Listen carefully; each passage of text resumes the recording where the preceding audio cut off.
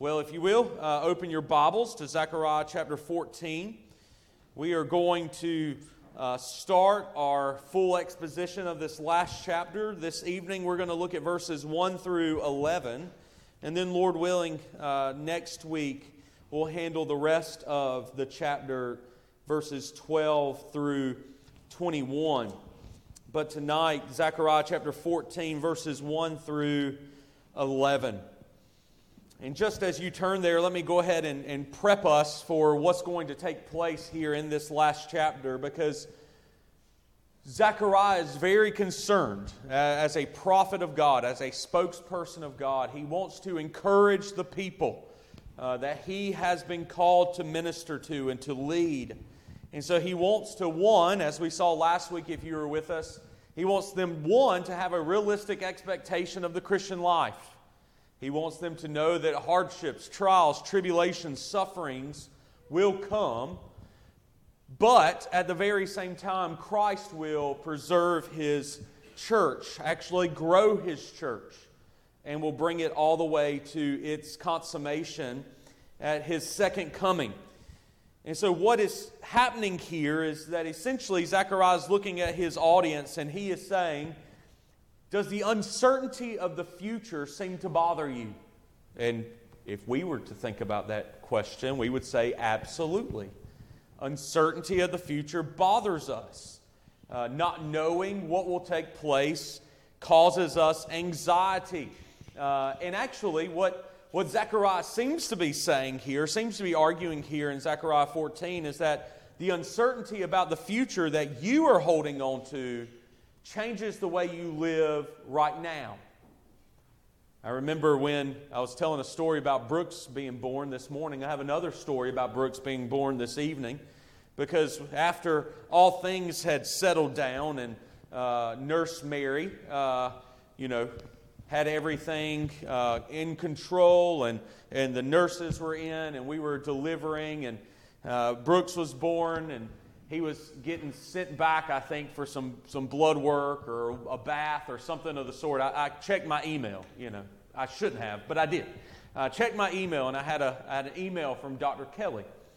It was one of the most beautiful written emails I've ever read in my life.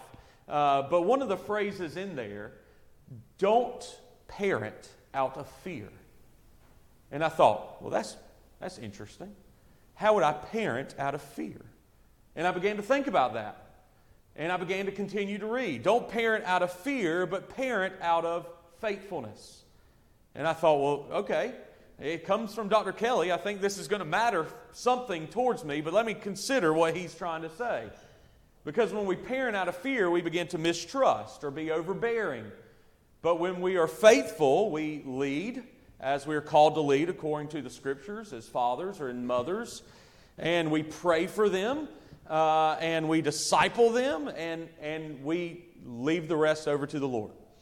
It's just faithfulness. Don't parent out of fear, but parent out of faithfulness. If you parent out of fear, it changes the way that you parent in that hour, in that day, in that week, in that month. But when we parent in faithfulness, it changes the way in which we go about raising our children. I think that what Zechariah is trying to get to here is be faithful, don't live in fear. Do things out of faithfulness and not in fear. Because what happens here is that Zechariah, knowing the fear that his audience is holding on to, he begins to tell them the end of the story. Growing up in the Pentecostal church, we were always reminded by the preacher, I know how the story ends. And that's exactly what Zechariah is trying to establish here. You, as Christians, you know how the story ends. And so Zechariah has already been pointing the believers forward to the cross of Christ and His atoning death and His resurrection. But now he's going to push them even farther.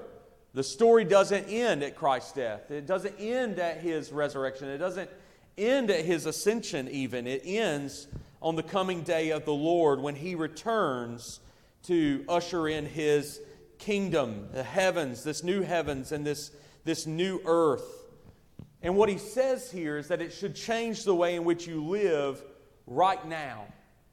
Not only, Zechariah says in chapters 12 and 13, do we change the way we live in light of the cross of Christ, but we actually change the way we live in light of the second coming of Christ. And we do that because we can be sure, we're guaranteed that the Lord will come again, even in the midst of severe affliction. And so, Zechariah chapter 14, verses 1 through 11 is our text. And let us read it together. Behold, a day is coming for the Lord, when the spoil taken from you will be divided in your midst. For I will gather all the nations against Jerusalem to battle, and the city shall be taken, and the houses plundered, and the women raped. Half of the city shall go into exile, but the rest of the people shall not be cut off from the city. Then the Lord will go out and fight against those nations as when he fights on a day of battle. And on that day his feet shall stand on the Mount of Olives that lies before Jerusalem on the east. And the Mount of Olives shall be split in two from east to west by a very wide valley, so that one half of the mount shall move northward and the other half southward. And you shall flee to the valley of my mountains, for the valley of the mountains shall reach to Azel. And you shall flee as you fled from the earthquake in the days of Uzziah, king of Judah. Then the Lord my God will come, and all the holy ones with him. On that day there shall be no light, cold, or frost. And there shall be a unique day, which is known to the Lord, neither day nor night, but at evening time there shall be light. On that day living waters shall flow out from Jerusalem, half of them to the eastern sea, and half of them to the western sea. And it shall continue in summer as in winter. And the Lord will be king over all the earth. On that day the Lord will be one, and his name one. The whole land shall be turned into a plain from Geba to Rimmon, south of Jerusalem.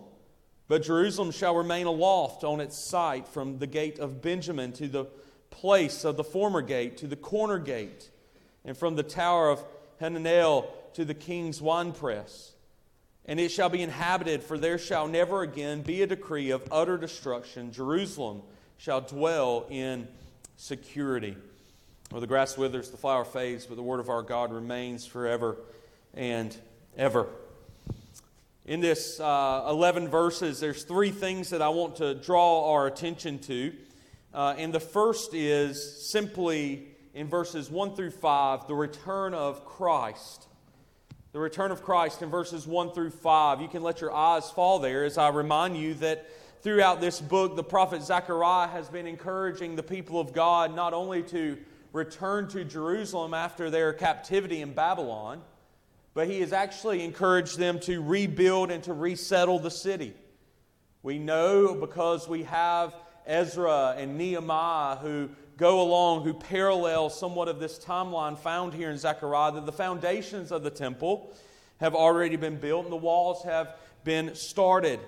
And yet Zechariah is trying to encourage the people to continue on in this labor so that they can rebuild what used to be present before Nebuchadnezzar wiped it all out in the Babylonian captivity. And so as he's encouraged them, he has told them about this coming Messiah, this shepherd king, if you've been with us the past number of weeks, this great shepherd of the sheep, the Lord Jesus Christ, how he comes and he lays down his life and he completes the work by his atoning death. And at that moment, when we put ourselves in the shoes of the original hearers, it doesn't seem that magnificent, does it? That this promised king, this shepherd will come and he will lay down his life to complete the work. Because what has been happening throughout the history of Jerusalem as they've been trying to rebuild the temple and rebuild the city, as many commentators have said, and we've said before, they've had plow in one hand and sword in the other. They have been working, and yet they have been fearful of the nations that have surrounded them. And so they've been constantly looking over their shoulder, trying not to die. And now the prophecies have told us that there will be one who will come to die. and He will be resurrected again, and then the work of the establishment of the kingdom will be complete. It's far beyond their human understanding. And as Zechariah begins to preach this kind of last message here in chapter 14, what is far beyond their understanding now begins to seem somewhat discouraging, doesn't it? Because they've been laboring, they've been working. Zechariah has called them to faithfulness and diligence as they carry on, trying to rebuild the temple, trying to rebuild the city, resettle these homes. And then in verses 1 and 2, these disturbing words come out of the prophet's mouth. A day is coming, and the spoil is going to be taken from you. It's going to be divided right between your eyes. The nations who surround you, they will gather against you, and the city shall be taken, and the houses will be plundered, and your women will be abused. And all of this is going to take place where only half of the city remains. Well, Zechariah, why are we working so hard? Why have you called us to continue to rebuild? Why are you telling us this discouraging news? And yet, Zechariah not only points to the remnant, there'll be half of you who remain. Remember, even as we handle chapters 12 and 13, there's a remnant that continues to remain faithful to the Lord. Zechariah is pointing to this remnant again. There will be some who will remain, some who will reach the pinnacle, the climax of God's redemptive story, but there will be those who are cut off. There will be those who the nations will crush. And it seems as if there is no hope at all in our days. You know, we can think about that and we can say, it surely seems like there is this rejection, opposition, hostility, violence, exclusion. Even what Zechariah is trying to point to here is that there is another exile that is soon to come for you. And we can feel that this opposition and this hostility should discourage us. It should be heavy upon our shoulders. It should cause us to wonder, what is the Lord doing in the midst of all of this affliction, in the midst of all of this darkness? You know, the nations hate the Lord. The nations hate the Lord's people. The nations hate the Lord's city. And they are going to come in and they are going to destroy. You parallel that with today's time, and the world hates our Lord Jesus, and the world hates Christianity, and the world hates the church.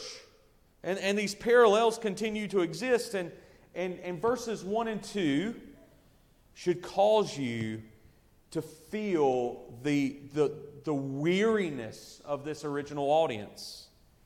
It should disturb you to the point where you go, what in the world is happening? What is going to take place to bring any sort of hope or assurance of salvation? Where is the Lord in all of this? And if you look back at verse 3, here is the Lord. Then the Lord, remember the then, that's a little bit of a tongue twister, but the then is showing us in the lowest of points, in the darkest of valleys, in the greatest of afflictions, it's then that the Lord will go out and fight against the nations. It's then that He will fight on a day of battle. It's then, in verse 4, that His feet shall stand on the Mount of Olives, and the mountain be split, and a valley made so that the remnant that remains can find safety, security, shelter under the care of their Lord. It's here in the midst of all this affliction that Zechariah says, I know it seems discouraging, and I know it seems overwhelming, and I know I sound pessimistic, but it's then, in your lowest of points, in your greatest of weaknesses, that the Lord will prove Himself to be a mighty warrior.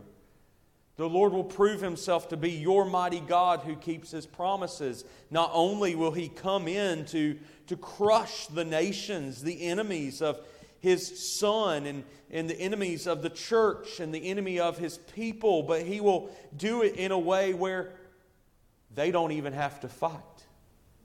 He comes in and He goes to battle and He is the one that wins the fight. They just get to sit under the care of His almighty wings. And in the way in which Zechariah writes here, we have to understand that it's apocalyptic. We have to understand that this is end times writing, so everything doesn't have to be literal. It's very illustrative. You know, when we talk about Revelation, I talk about how John the Apostle, he's grasping at English words. He can't fully describe what he's seeing, and so he's using things like similes. It's like sapphire. It's as if I'm looking at diamonds. It's bright like fire, and it's gorgeous like a rainbow. It's like this. It's like that. He's trying to find anything and everything in the language that he knows to describe what is taking place. And so when Zechariah is talking about this, he's doing the very same thing. The Mount of Olives, while it might literally split, it's apocalyptic language. We don't think that it's going to literally split on the day of the Lord when He returns to defeat Satan, sin, and death for all eternity. But Zechariah's point, what Zechariah is saying and what he's trying to articulate for his hearers is that the Lord God will come and He will move heaven and earth to protect His children. That He will do whatever it takes to protect His people, to conquer His enemies, to serve as their king, and to usher in His kingdom forever and ever. And you notice the way in which Zechariah writes about these things in verse 5. This earthquake is going to come, and He is going to move and recreate all of creation so that His people might dwell securely in it. And He will come. The Lord my God will come, and all the holy ones with Him. And so He sees the angels and the saints that have gone before us, and He sees the Lord being ushered into creation, landing there on the Mount of Olives, the same mountain that He ascended from, may we add. And it's this reestablishment of the new heavens and the new earth. And this causes such joy in the heart of Zechariah, assurance in the heart of Zechariah. No matter what we might say, Zechariah is overflowing with good news here. That in the midst of our roughest afflictions, in the midst of the darkest of places, the Lord is going to show up on the scene and He is going to make all things new. He's so assured of the promises of God that he says, then the Lord, my God, He breaks character. Remember, the prophets are mouthpieces for the Lord. They're speaking on behalf of the Lord, and so they say, thus says the Lord, and then they speak what they have been told to speak. And in the same way, Zechariah is speaking of all these things in a prophetic sense, all these things that are going to take place, and he breaks character. He breaks forth in praise. The Lord my God is going to come. I'm not speaking on behalf of God. I'm just so excited that the Lord's coming, that He's going to make all things new again. And that little break of character should cause us to consider, I think, have we thought enough about the good news that Jesus is going to return again? When Pastor Don and myself actually were teaching through Thomas Watson, the Puritan's work, The Godly Man's Picture, probably one of the most gripping characteristics of the godly man in Thomas Watson's work was that the godly man was a heavenly man. That he was constantly thinking about how the Lord is going to return again, how the Lord is preparing us for an eternal home, how the Lord is going to wipe away every tear from our eye, how all the things of the world is fleeting, and yet our God is creating for us a dwelling place where we can be with Him eternally. All these things were flowing through the mind of the godly man, Thomas Watson says. And it was gripping because it was convicting. I don't think about heaven and the coming of the King as much as I should. And Zechariah is pushing his people to think about these things, to see these things, and then to break forth in praise and adoration and obedience, because the Lord my God will come, and all the holy ones of heaven with him. But because we have to push on here, if you look down at verses 6 and 7, not only will Christ come again, but there will be a renewal of creation. It says, on that day there shall be no light, cold, or frost, and there shall be a unique day, a singular day, which is known only to the Lord. Neither day nor night, but at evening time there shall be light. Now, verse 6 is tricky. Verse 6 has some Hebrew in it that is not found anywhere else in all of our Old Testament. Most scholars would actually argue that it's a blend between Hebrew and Aramaic, and maybe even if your Bibles have footnotes or little subnotes of the sort. Mine does. It says, the meaning of the Hebrew is uncertain. That's the scholarly way of telling you, I have no clue what this is saying. So I tried. I gave it a shot. Not as good as Hebrew anymore.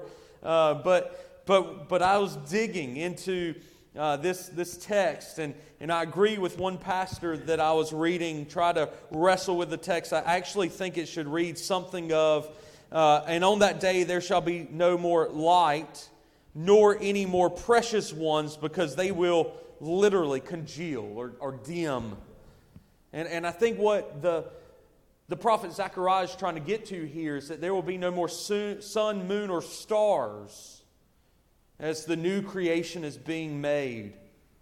On that day, that unique day where all of the old creation, broken by sin, tainted by sin, is no more, and this new heavens and this new earth is created for God's people. There's no more lights. Remember Genesis 1, as God is creating the heavens and the earth, He creates the sun and the moon and the stars, the sun to give light during the day and the moon and stars to give light at night. And all throughout the Scriptures, places like Isaiah 13:10, Joel 13:15, Matthew 24:29. I can't take time to dissect those verses for you, but again, if you want to look at them later, it's Isaiah 13:10, Joel 13:15, Matthew 24:29. It speaks of this day of tribulation, this time of affliction. And as the Lord appears, darkness settles in, and then new light comes. And isn't that the same language that's there before us in verse 7? But at evening time, at its darkest point, it's essentially saying, there shall be light. And you're saying, well, Matt, you're saying the sun, the moon, the stars, they're all going out. So who is the light, or what is the light? And it goes back to what John sees in the book of Revelation as he sees the new heavens and the new earth. He says in Revelation 21:23, that city in which I saw had no need for a sun or a moon, because the glory of God is its light, and the lamp is the Lamb. That is the light of heaven. It's the glory of Christ. When we were looking at Hebrews chapter 1 during the Christmas season, we said that Jesus Christ was the radiance of the glory of God. That radiance is what lights the new heavens and the new earth. And then you look at verse 8, it says, on that day living waters shall flow out of Jerusalem, half of them to the eastern sea, and half of them to the western sea, and it shall continue in summer as it is in winter. The most pleasant climate, you might say, is there in heaven. And the living waters shall flow out of that celestial city. It's a glimpse, a taste, you might say, of the new creation that we can hold to even now. But it's not just a new creation, a new heaven and a new earth, but very quickly it's the restoration of the city. Remember, you circle back to how we began, because Zechariah has called the people to faithfulness, and they're rebuilding the city. They're rebuilding the temple. All of these things, be faithful, carry on, fight the good fight, continue working. I know it's laborsome. I know it's difficult. I know that you're living in fear. Be encouraged, because Christ is going to bring about the completion of this city. And it's going to be so much more grand than anything that you could build with your hands. It's going to be a restoration of a city that is very secure, and it's going to be glorious. Again, there in verses 9, 10, and 11, this city, this kingdom will be presided over by the Lord. And on that day it says He will be one and His name one. Well, you would say, well, Matt, the young Jews, because of Deuteronomy 6, recited the Shema. The Lord your God, the Lord is one. What is Zechariah trying to get to here? He is not trying to deny the Trinity, okay? He is not trying to deny that our God exists, Father, Son, and Spirit. He's saying that our God will be unrivaled, that there will be no more false gods being worshipped. There will not be any sort of personal vendettas. There will be no enemy to stand against Him. He will be the only and the singular King of Kings and the Lord of Lords.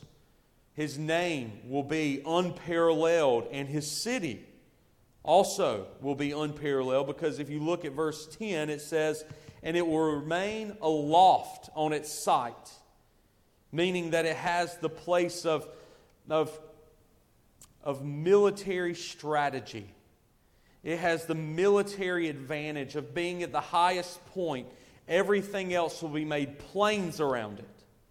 The way that it reads from Gibeah to Ramon is showing you what these Jews would think is, boy, that's the far corners of the earth.